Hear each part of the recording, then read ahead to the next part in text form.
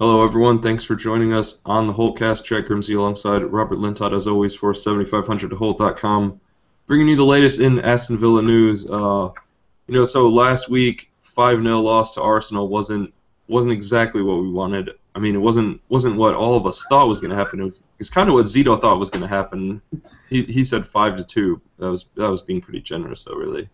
Yeah, I enjoy that. Wasn't exactly what most of us wanted to happen. I think you can safely go with the 100% umbrella there. Nobody wanted that. I mean, Zito. I mean, but Well, yeah. Yeah. Nobody who cares about Villa wanted that. Yeah, I think that's fair to say. Maybe, I don't know, maybe some people were thinking that if Villa just get nuked a couple more times, then Lambert's going to be gone. We were just saying before the podcast that Paul Lambert is the cockroach of managers. You can drop as many nukes on that guy as you want. He'll still be rolling around. Yeah, I think that's fair to say. I mean, it's really the first pretty bad loss of the season, though, and we were thinking that because we got a question from Jimmy S at jshar87 on Twitter. If the scoreless streak continues, how long can Lambert last? So, I mean, unofficially forever. just dancing around as the world burns is what Paul Lambert's going to be. I think he sees out the season no matter what happens. I think so too, but if after the Chelsea match coming up, we're gonna have Hull and then it's Leicester in the cup, but then Stoke City. If the Hull and Stoke matches go badly, I think maybe upper management is going to be under some serious pressure from the fans who go to the games protesting at those matches, and maybe it's even a reason that Paul Lambert wanted to bring in Ricky Lambert, is so the fans couldn't chant Lambert out, because that would really have an impact on the players, which is what he was saying before. Just confuse the hell out of everyone at Villa Park. No, not that one, the other one. Yeah, the banners would have to say, "Get that Lambert out." Although judging from their reaction, it's not really like any of the fans wanted Ricky Lambert in so badly. And I can't blame them, really. Ricky Lambert was a pretty desperate move, given how bad he's been at Liverpool this year. Except when he played against Villa, of course. Yeah, managed one of his 2 league goals. But we'll get back to transfers later. Try to go back to that Arsenal match. I mean, had the early goal, and it's kind of like what we had talked about before. Once Villa conceded, it's like, well, maybe we'll be able to manage one to get the draw, but we're still probably going to lose. Yeah, and they held it to 1-0 going into halftime. And it looked like they might be able to hold the draw for the last 20 minutes of the first half or so. They looked like a steaming pile of dog crap for the first 30 or 35 minutes. But for the last 20 or so minutes of that first half, they ended up looking organized. They ended up pulling the offside trap pretty well. They were getting it together, so we thought maybe they could get one goal out of this. Trying to play some football? Maybe, I don't know. You can't be too upset losing 2-0 to Arsenal at the Emirates, and considering the form they've been in. Yeah, exactly. It looked like one of those matches where it's like, maybe they can get the draw, but if not, we'll see a little progress here. We'll see them hold an on-fire Arsenal side to 1 or 2 goals. That's not bad. And then the second half happened, and holy crap. Now we have the worst goal difference in the league. Yeah, absolutely. The worst by a goal. Still, worse than QPR, who don't even have a terrible manager, I guess. They don't even have a manager. He's out with a knee injury. He's out with a no injury. Yeah, exactly. No chance in hell we want that. But yeah, that second half, my God. You almost feel for Lambert there, because the players just could not have looked less interested. Yeah, I think in that situation you could fault the lad's effort. Yeah, absolutely. And he did. He apparently just blew up at them and said they gave in, and they sure as hell did. So I don't know. Maybe that's what you need to do sometimes, and maybe maybe against Chelsea, since we know we're going to lose, maybe you drop Benteke from the starting lineup. Yeah, absolutely. He needs it right now. I think he needs to be sat out. I did have a bit of a laugh thinking after the Arsenal match, what if Roy Keane had still been around? Which player would literally be dead? Yeah, that's a good question. I don't know. It would have to be someone in the midfield. There would have been blood shed, right? I think so. I think that's fair. I think the Arsenal dressing room would have ended a little more red than it started. It's really tough to figure out who to fault there. Yes, it was suicidal for Lambert to play a high line against Arsenal. And if you do play that high line against Arsenal, you need to change things a little bit. You can't have your wing backs running up. You've got to have them as part of that high back line. Yeah, maybe you would have had to go 3 center backs or something. Exactly. That you could push them into the midfield more, but. And the problem right now with Arsenal is they have, in the past month, changed themselves into a, quite frankly, brilliant counter-attacking team. Yeah, which isn't really what we've seen from them always in the past, but it's like it seems like always maybe February or March they start their late season push and either get back into the top 4 or and it looks like they just started it a bit earlier this season. Yeah, absolutely. Kind of figured it out. Sam Ty on Twitter today was doing a little heat map looking, and I saw Walcott and Özil, the two of them, they didn't have position, like Sam points out. They were everywhere. They got behind the ball. They ran quickly. They touched the ball perfectly, and they just demolished that defense. They made it look pathetic. Brad Guzan looked the fool. Yoris Akora and Kieran Clark looked like idiots. And you're able to get away with that when you have Coquelin, who is playing brilliantly in defensive mid. He just really came out of nowhere for Arsenal. He was being shipped out on loan the past couple of years and comes back and signs a new contract. Looks like he's going to be at least a squad rotation player for them. And I don't know. Obviously, Cazorla is killing it, and Ramsey's doing well as well. So. Yeah, it was and they didn't even have Sanchez, Yeah, and during the match, Carlos Sanchez, kept getting shit for looking bad, and I was so torn on what to think about Carlos Sanchez because yes, he did look like crap, but he also looked like literally the only midfielder who was trying to do anything. And so when you have to run the game by yourself, of course you're going to make mistakes. I think starting Cleverly was the wrong decision. I think. Out of all the bad decisions you could say Lambert made of playing the high line or starting, I mean Richardson was debatable, but he came back and made a tackle in the box last man. Mhm. Yeah, and absolutely. I don't think Richardson was too poor. Yeah, made a tackle in the box well out of his position too. On the right side. Yeah, he was on the right side. He was, where Akora should have been. Yeah, or Hutton, but yeah, I think Westwood for Cleverly. Sanchez, it's hard to argue that Sanchez should be dropped, but he has had a poor couple of matches. Yeah, but I mean that's gonna happen. Yeah, and I like you would much rather see Westwood for Cleverly than Westwood for Sanchez. I actually kind of felt badly for Sanchez. He looked like crap, but like I said, he was doing everything, and it's not like everyone else didn't look like crap either. Yeah, exactly, and he had no support, so he's inevitably going to look like crap in that situation. Guzan didn't look great, but he got put in a lot of one-on-ones. Yeah, Guzan was in a really tough position with the high line, like on the first goal with Giroud, if they break through, what are you expecting one-on-one, Yeah. Guzan's had a rough January in general. And making some uncharacteristic mistakes, getting beaten at the near post, he's had a lot of trouble. Against Leicester. Yeah, Alex on Twitter mentioned during the match, so I'm not holding Alex to this because it was in the heat of the moment, he may stand by it, but he mentioned on Twitter that, he wants to see Shay Giffen for Chelsea. What do you think? I mean, even if that is just heat of the moment tweeting, is it worthwhile to give Guzan a match off? I think it would be if the cup match wasn't next, or I guess it's not going to be next. I guess you'd go Given Chelsea, and then what? You put Guzan back in for Hull.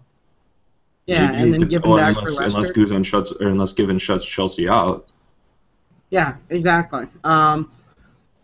You know, and I'm not saying it's not the same reason I want to say Benteke bench, which is to send a message. It's let him clear his head. Guzan's played every Premier League match this season, um, and he's starting to look a little tired. He's starting to look a little.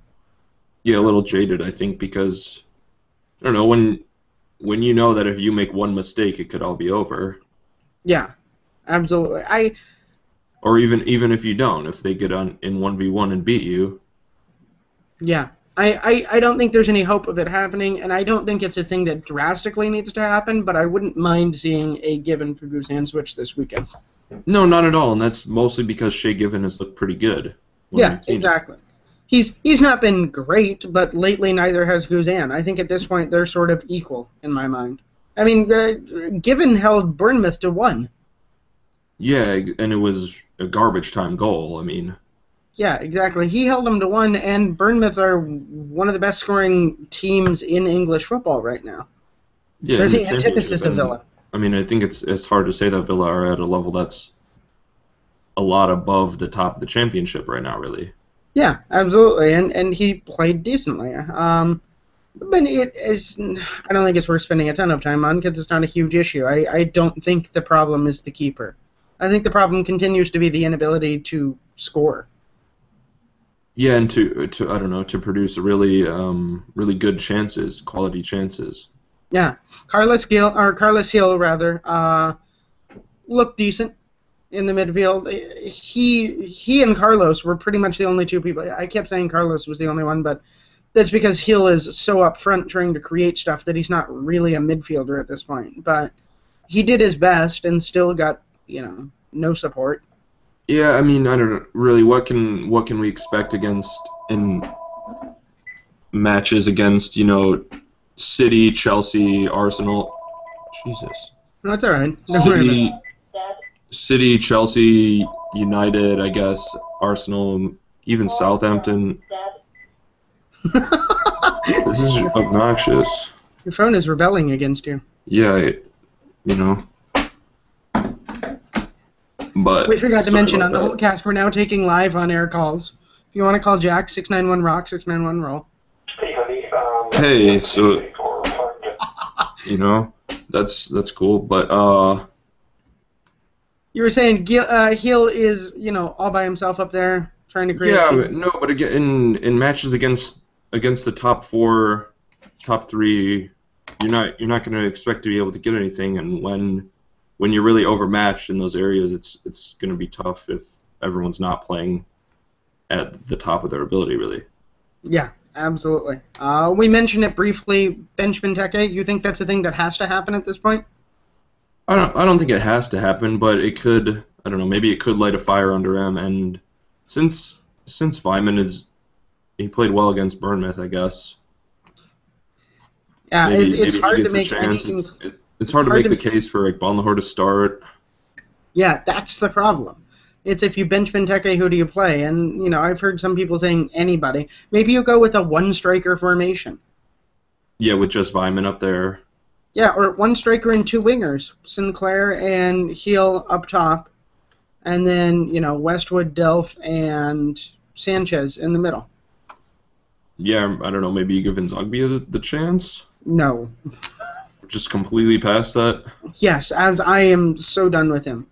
He was not bad. He was actively hurting Villa when he was on the pitch. I mean that's true. I don't know. I just think he's been out of the lineup for such a long time. Maybe he's gonna try next time. I guess. I mean, if there's a match to just waste, it'd be this one. Yeah, that's true. The nice thing about this, if there is any upside, is prior to Arsenal, Villa were still on their point a match, which would get them to 38, which would absolutely be safe this year. If they can win against Hull, even if they get drubbed by Arsenal and Chelsea, they'll still be on that point a match pace. Yeah, and really that's what we have to be looking for because a win against Hull, I think we'll be at least into 15th looking at the table since they're just above Villa, West Brom with 22 points also, but a better goal difference obviously, and then there's Sunderland and Palace who both have a point more, and Burnley's 2 points below Villa, Hull and QPR both 19, so 3 points below, and then Leicester 5 points below. So provided Villa can get that win against Hull, I think they'll at least stay or move up one spot because Yeah. all those teams aren't winning every week and they aren't even drawing every week. Is Hull a must-win right now? I think it is just because you look at like you were saying before the pod, Villa actually went two wins, a draw, and two losses in January, but unfortunately the two wins weren't for any points. So just picking up the 1 point in 6 week stretch is pretty bleak. Yeah, absolutely. I wrote last week on Sunday after the Arsenal match that Villa could set a new historical record. The longest stretch in the Premier League without scoring a goal. It would take 2.5 matches exactly for that to happen. Do you see it happening? 2.5 more from Yep. now. I don't think so. I don't know. You think Maybe they they get score against Hull? a fluky goal against Chelsea. I don't know. You could always lose 6-1. and Hull, and that'd be the first half of Stoke. Yeah. So I don't know. I would highly doubt that. Yeah. We are, I believe, if I remember correctly, we're in the top 6 or 7 longest stretches all time right now. Yeah, As it stands. the one from earlier in the season, probably top 10 as well. Probably. But coming into this season, the longest Aston Villa, in their entire time in the Premier League, so in the entire history of the Premier League, the most consecutive matches Villa had gone without a goal was 4. They've bested that twice this year. That's impressive. in a not good way, but yeah, absolutely. It is oddly impressive. Like, you guys are quite good at being crap. And it hasn't even been the matches, that long string of matches against all the top teams. Yeah. Yeah, it's futility. But yeah, if they can't score, they are in line to break the Premier League scoring record at halftime against Stoke on the 21st of February. Yeah, maybe they can make that halftime announcement then. Everyone get in your seats for halftime. We're gonna have We've got a huge announcement coming up. Villa have set a new Premier League record. We're the worst. Before the podcast, I was wondering if my I hate Aston Villa mood was going to continue during the podcast, and it appears the answer is yes. Yeah, I think that was a safe bet. I should have taken that one. Arsenal sucked, but it's a loss that we all sort of expected, if a worse loss than we expected. What about transfer window? Deadline day was boring as crap. Yeah, I don't know. It looked like coming into it, we didn't think Villa was going to do any business, and then Lambert had said, "Well, we may not be done," and then he said, "We are done," and then we got rumors of Ricky Lambert. After we were done, we actually started, putting in bids for Ricky Lambert. Yeah, and then I guess he didn't want to come to Villa, which Liverpool was the club he supported as a kid, and then he finally gets to move there. It would have been strange, I think, if he moved.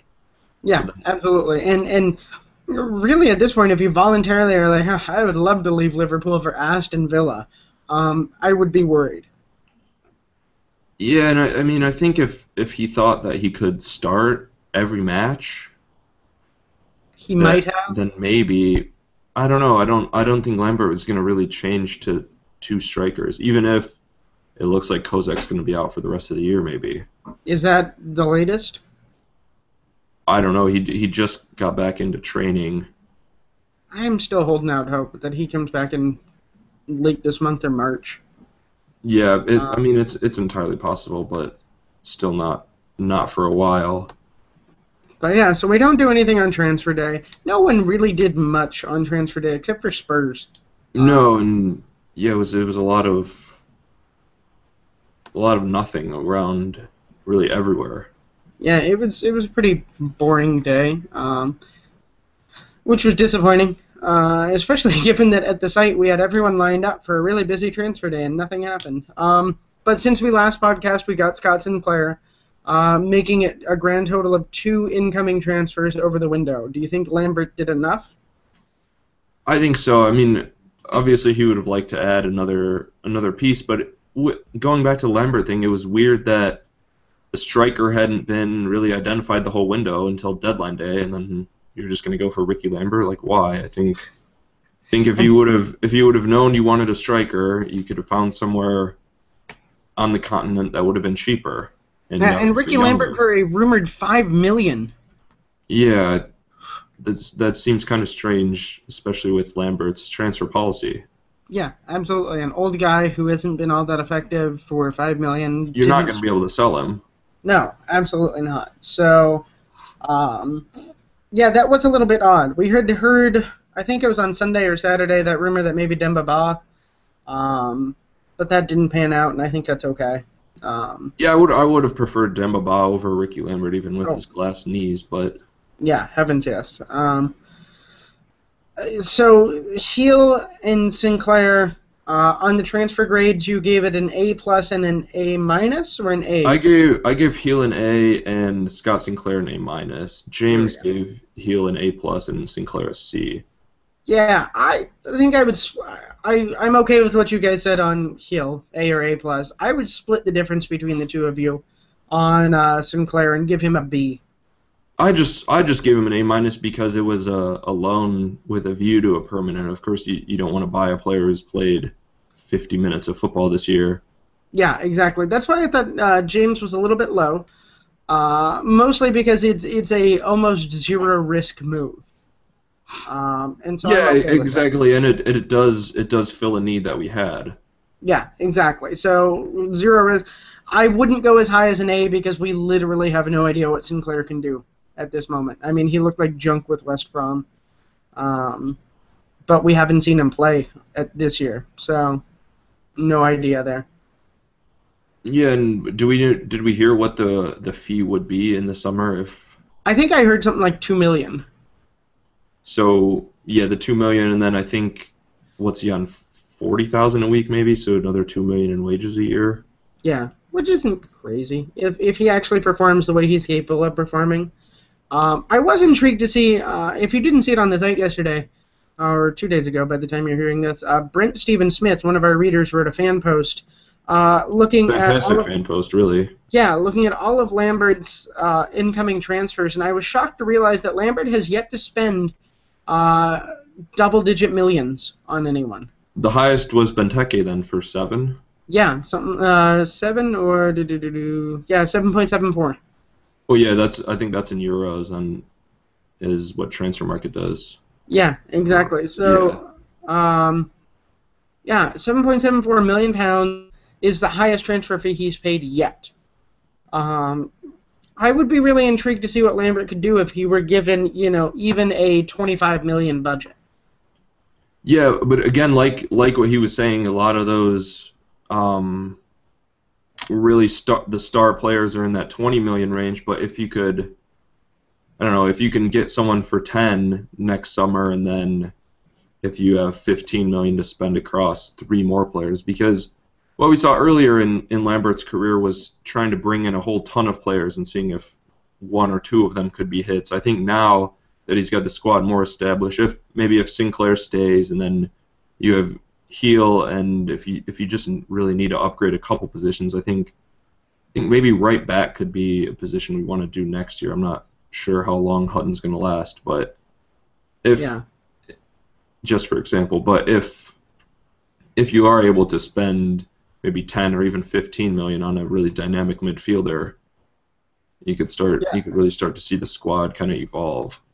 Exactly, and so it was kind of interesting to get that look at what Lambert has done. And you're right that, give him a little bit of money and see what he can do, if you're willing to let him stick around. Which again goes back to Lambert the cockroach. I think he's here forever. Yeah, but like we had seen a little even before that, maybe him in a director of football role would be perfect. Yeah, Adam wrote that really, really good look. That Lambert has fulfilled the duties of a director of football, kept things financially well constrained, made decent transfers on a limited shoestring budget. Um, he's fulfilled all those roles of a director of football really well. The thing that he's had a lot of trouble with is the on the pitch result. It would be interesting. I think they should consider it, moving him to the DOF. Yeah, I think so, especially if you could get a manager who would work with him well in line with that transfer policy. Because, like you said, some of the problem has been on the pitch, but that's also somewhat due to the players that he bought. Yeah, absolutely. I mean, obviously he hasn't been able to just gut the whole squad when he got here and start from scratch. So you're kind of dealing with pieces that are already there, but. I don't know. Yeah. Like bringing Guzan back was huge. Mm-hmm. If he didn't do that, I think we'd be in real trouble, no matter how good Shea Given could be or has been. But Jed Steer is the future. yeah, Jed Steer, I guess. Yeah, no, bringing Guzan back was big. He's made the smart decisions when it comes to the market. The problem has been he hasn't been able to translate that to success. And I do like the idea of him as a director of football. The thing that I can't see happening is a young guy like Lambert accepting a role like that. No, yeah, maybe not, because He wants to make a name for himself as a manager. or even if not, maybe he just wants to manage, you know. Yeah, exactly. But boy, the interesting thing is he doesn't look like he wants to manage. I mean, to be fair, who would want to manage Villa right now? Yeah, no kidding. I guess sticking with the transfer business, we looked at the outgoing transfers as well with both. I mean, we only sold former youth team players, but we also managed to loan out Darren Bent and Chris Hurd, as well as Kellum Robinson leaving, I guess, at the end there, and Gary Gardner had left. But the Robinson deal, how stupid was that? God, I so goddamn bitter about that Robinson deal. 2 months that he could have been playing, and we've made it really, really clear at this point that he wasn't needed as cover for Bent, because Bent isn't here. We didn't bring anyone to replace that void, and we sent Robinson out. He's not needed as Bent cover. Yeah, I don't think we needed to either, because in a pinch he could have, if Benteke went down, or even if Benteke and Vyman went down, you still have Iqbal Lahore, and I think someone can at least sit up there at striker better than Robinson or Bent was going to do. Absolutely, and you could have recalled him at any point if you needed it. Right? You're never in a position where if you needed that spot that Darren Bent provided you, you needed it that second in the middle of a match. It was always if something happened in a match, Bent was going to bump up to a bench position or maybe start, and you need that so you can recall the guy in the meantime. It never made any sense. So I'm glad to see him out on loan again. Still rumors that perhaps championship clubs are chasing Jack Grealish on loan still. Yeah, I heard 6 clubs according to Matt Kendrick. Yeah. Twitter, so.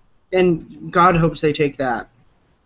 I think they will. I think they're probably just trying to decide what would be the best fit. Yeah, I hope so, because he needs to go out on loan. He needs to be playing. He really could be the future of this club. And to see him stagnating on the bench is not helping anyone. Yeah, or with the U21 team, that's just terrible. Yeah, exactly. It's not any help at all. So get him playing time. Get him playing time in a competitive atmosphere.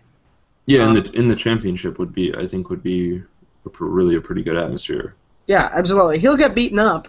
He might even get an injury here or there, but he's shown he's really resilient. Well, yeah, he got destroyed in League One last year, but one tackle. Hopefully he brings his shin pads to the championship. Yeah, exactly. So I don't know. The outgoing moves made sense. I thought it was sad. Getting Ben off the wages for at least for a while, I think, is pretty good. Yeah. And God only knows how much of that wage bill the other team is covering. But who cares? Yeah, I mean, even if Derby are paying half. Yeah, exactly. It's something off the books. And Bent is now gone. His contract is up in the summer. Hurd's contract is up in the summer. He's probably gone too. I can't see any reason to bring either of them back. Yeah, I don't think so because just with, I mean, it's not like Senderos' contract's gonna be up. I mean, maybe if Lara leaves, we're gonna need to actually buy a proper center back, not just have Hurd, who's gonna be fourth string, really. Yeah, absolutely. Yeah, so I don't know. If you don't look at what happened on the pitch, if you just look at the economic and transfer side of things, I thought it was a really, really successful transfer window. I thought Paul Lambert did a nice job with a limited budget, making some moves that could help this team really quickly. Yeah, Heel for 3.2 million is a steal. Yeah, So far absolutely. from what we've seen, and I think it's only gonna get better. He's not just gonna become terrible. Yeah, exactly. And Sinclair on a loan is good business. A loan with an option to buy is even better. Not pulling the trigger on Tom Cleverley. Yeah, that was doesn't huge. Yeah, that doesn't go into the in column or the out column, but I still think it's a smart piece of transfer business that he did. There's no reason. And then re-signing Delph, I guess. Yeah, absolutely. So I think, those four moves right there made for a pretty decently successful transfer window. And if we can sign Cleverly in the summer for free, great. Would you, though, at this point? Depending on the wages, yeah, Yeah, because depending on I suppose, but I think you could probably get the equivalent of Cleverly free on lower wages without much effort at this point. And apparently Everton want him, so they're going to bid him up, so screw that. well, yeah, I guess we couldn't just sign him for free and then sell him to Everton, but uh, No, you because can yeah, have like $1 what million. someone had mentioned at the end of Brent Steven Smith's article was that how Chelsea are buying to sell in order to kind of raise their financial fair play salary cap. Mm-hmm. With you looked at Schürrle, they made a profit off of him, Mm-hmm. and I don't know. Obviously, their loan system is incredible, but Oh, yeah. It's kind of ridiculous. like Juan Mata, they made a profit off of him, and it just allows you to bring in more expensive players and kind of have some flexibility in there, even when you are Yeah. spending an inordinate amount of money. But Yeah. So, speaking of Chelsea, yeah, speaking of Chelsea, I guess let's move on from transfers to that. I think, I mean, like we were saying earlier, this is another match like Arsenal that, frankly, what can you expect out of it? yeah, I mean, there's plenty to talk about here, but then there's also the side of, is there really anything to talk about? This is a loss, right? Yeah, I think so. I think at the least by 2 goals. Yeah, I think we chalk it up as a loss, and anything else is a surprise and a pleasant one at that. With that said, do you just go wild with that lineup? Do shit that you would never do otherwise? Yeah, I think you can afford to try something different. Maybe if that is Shea Given in there, if it is Feynman starting as a central striker alone, or I don't know. I just hate seeing Feynman on the wing. Yeah, But absolutely agreed. I don't know. You could try even Sinclair and Gabby on the wings, and then heel behind Vyman. Who knows? Yeah, I Or would you like could to see you could Heel in that, like, at the point of a diamond role. or you could throw Bakuna and Loughton into the midfield and try to park the bus. I mean, it doesn't really matter. Yeah, it doesn't. And there's a half-decent chance that Villa surprise this year. They always seem to have something against Chelsea. You were saying Mourinho at Villa Park? Yeah, Mourinho in his career is winless at Villa Park, 3 draws and 2 losses.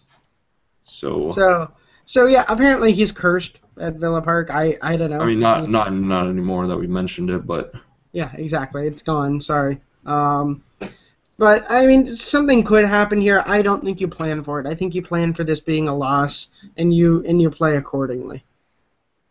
yeah, and I don't know. Even if you can still play well in a loss to Chelsea, there's Yeah. a lot of things that you could be able to take away from it. Yeah, absolutely. Although playing well in a loss is getting really tiring. Oh, it is, but But yeah, not, that's it's what not. you kind of expect against the league leaders. Yeah, it's not like Villa have played really well in a loss lately.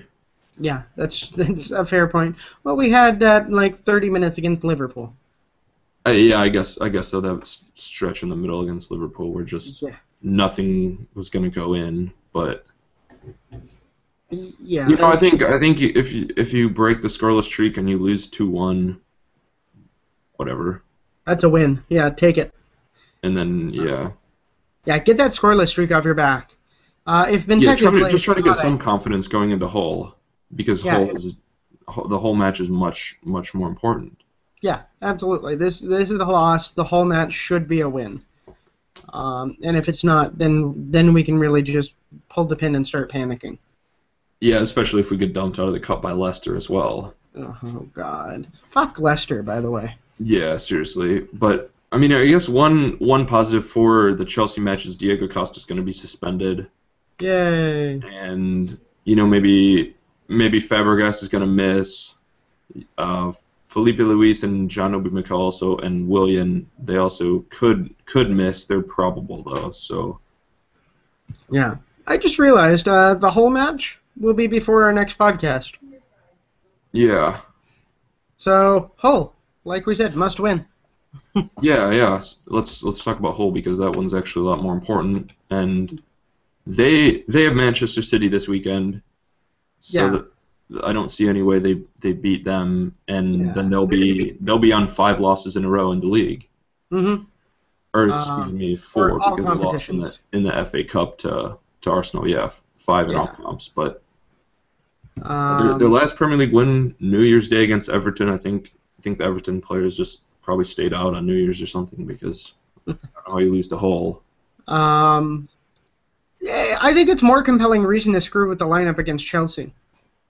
Yeah, So to see if there is someone you could use against Hull, especially because it's just a 2-day turnaround. Maybe if there's someone who you're going to need a rest, Yeah, absolutely. make sure they're good to go against Hull. Yeah, you put out your best 11 here. This to me is sort of like playing like a League One side in the quarterfinals of the FA Cup. At that point, you put out your best 11 and you salt the earth, just crush them. It's at Hull, which could be good or bad, but I think this is a match that Villa absolutely have to win. Yeah, even if you draw Hull, that's going to be bad, because after Villa, Hull have QPR, who they're probably just going to go into free fall. I don't know. Maybe without Redknapp, they will actually survive. That's what Alex was thinking. Yeah. I saw that, and he had a good point. You know, they've got striking options, they've got ability to survive. You've got to beat Hull. You've got to start winning these matches against teams below us in the table. You have to beat Hull. You have to beat Stoke. Stoke, a draw would be okay, I think, if we could draw both Stoke and Newcastle. Yeah, that's true. If you can do that, and then you've got to beat West Brom at home. Yeah, you've got to beat West Brom and Sunderland. Yeah, you've got to beat West Brom at home, especially though. Can you imagine, being in the midst of this shit season and losing to West Brom at home? Yeah, because then, I mean, depending on results, we could be above West Brom, and then if West Brom jumps us, yeah, absolutely, or just kind of starts to drift away, it could be the end. Yeah, and then you get a little run of crap in April with United and Tottenham away, and City away. I don't know, Burnley on the final day? Burnley on the final day. It's going to be, I think, maybe more important. A relegation decider, depending on how things play. That's an interesting match I could do without. Villa needs 16 points to hit their total from last year. Yeah, but I don't think you're going to need 38 to stay up. I think you're going to need like 34. But this year at least, I'm thinking of 38 as last year's 40. I'm thinking of 38 as the guaranteed safe line. Oh yeah, for sure. I could be wrong on that. But so they need 16 points, and that's 5 wins and a draw, 3 wins and a bunch of draws, 3 wins and 7 draws. It's hard to see 3 wins and 7 draws from this club right now. Yeah, really, that's true, because I don't know. You should win Hull. 7 draws is kind of a lot. I think it'd be, maybe you could see 4 wins and 4 draws. 4 wins and 4 draws, yeah. So you could beat Hull, you could beat QPR, you could beat Burnley. And you got to beat West Brom. And West Brom. God, at this point, it actually might be, if you can just get those 4 wins, you might be safe. I think so, because that'd be 12. Yeah. Yeah, that would be 34. Which honestly, that I don't know. You could finish as high as 15th maybe with 34. Just looking at how bad the bottom of the league is. If I'm envisioning a world in which Villa only score 4 more goals for the rest of the season, but they get those 4 wins 1-0 that would be miserable. and survive having scored, what would it be at that point? 15 goals on the season? Yeah, that'd be tough. I mean, Leicester play QPR on the final day as well, but hopefully both those teams are already settled as going down. Yeah. I really do think QPR are going to have a run in them. But then again, they could Fulham it. They could do just, we thought Fulham Or would have a run in them. a Wolves of a couple years ago. Yeah, where you keep thinking that they've got something in them and they never get it. Yeah, just starts tanking. I mean, Leicester had that pretty bad run from the end of September until Boxing Day. They lost every game then. Since then they've lost 1-0 to Stoke and 3-1 to United, but they've actually managed 4 or 3 wins in the league and one in the cup, but yeah, it's and I don't know. Palace, I guess they did bring in Pardew, but they've been on a tear since then. I don't think there's any way Palace go down, especially bringing in Zaha permanent. Who'd have thought that Pardew was the savior? Not Newcastle fans. Maybe if Newcastle don't have a manager by the time we play them, there's a chance. Yeah, that's true. God, I just don't know what to do with any of this. Villa genuinely have me worried. I mean, my gut still says they don't drop because there's enough bad in this league. But when I look at that schedule and I try to find, the points, it's hard. It's hard to see where they're coming from. Yeah, earlier in the year, I'd said that I think there's at least six or seven maybe teams that are genuinely worse. Right now, looking at the league, I think there are just 4, and that's Burnley, Hull, QPR, and Leicester, all the teams that are below us, coincidentally. Yeah. I mean, I think Sunderland, West Brom, and Crystal Palace are also bad, but there's no way to say that they're worse than Villa. No, and I think it's almost hard to argue that those 4 teams are worse. They can score. Villa cannot score. I don't even know what to say about that because that's such a fundamental flaw. I know that sounds stupid and simplistic, but good God. Yeah, like we were saying, even if it starts becoming 2 to 3 losses, it's at least more encouraging because you know that you have a chance. Yeah, absolutely. I mean, that's the problem in finding points in the rest of the schedule is you have to assume that Villa score, and thus far in this season, you can't assume that. No. How many times have we been shut out this season? I'm sorry, I should have done this. Look, there's 1 against Arsenal, 1 against Liverpool, 1 against Leicester. The last 6 matches. Crystal Palace, obviously. Sunderland, Swansea, West Brom, West Ham, 15, QPR, Everton, City, Chelsea, Arsenal, not Liverpool, Newcastle. Yeah. So 14. 14. We have not scored in a majority of our matches this year. And not a slight majority, an overwhelming majority of our matches. Yeah, nearly 2/3. Yeah. God, 61% of Villa's matches they've been kept off the score sheet. Yeah, I don't know. I think you have to blame that on the manager. Maybe. I mean, that's where this sort of relegation math becomes a problem. You have to assume a goal, and statistically this year you can only do that 39% of the time. Yeah, even if we manage to draw every match from here to the end of the season, that would still only get you to 37 points. Yeah. God, what a shit show.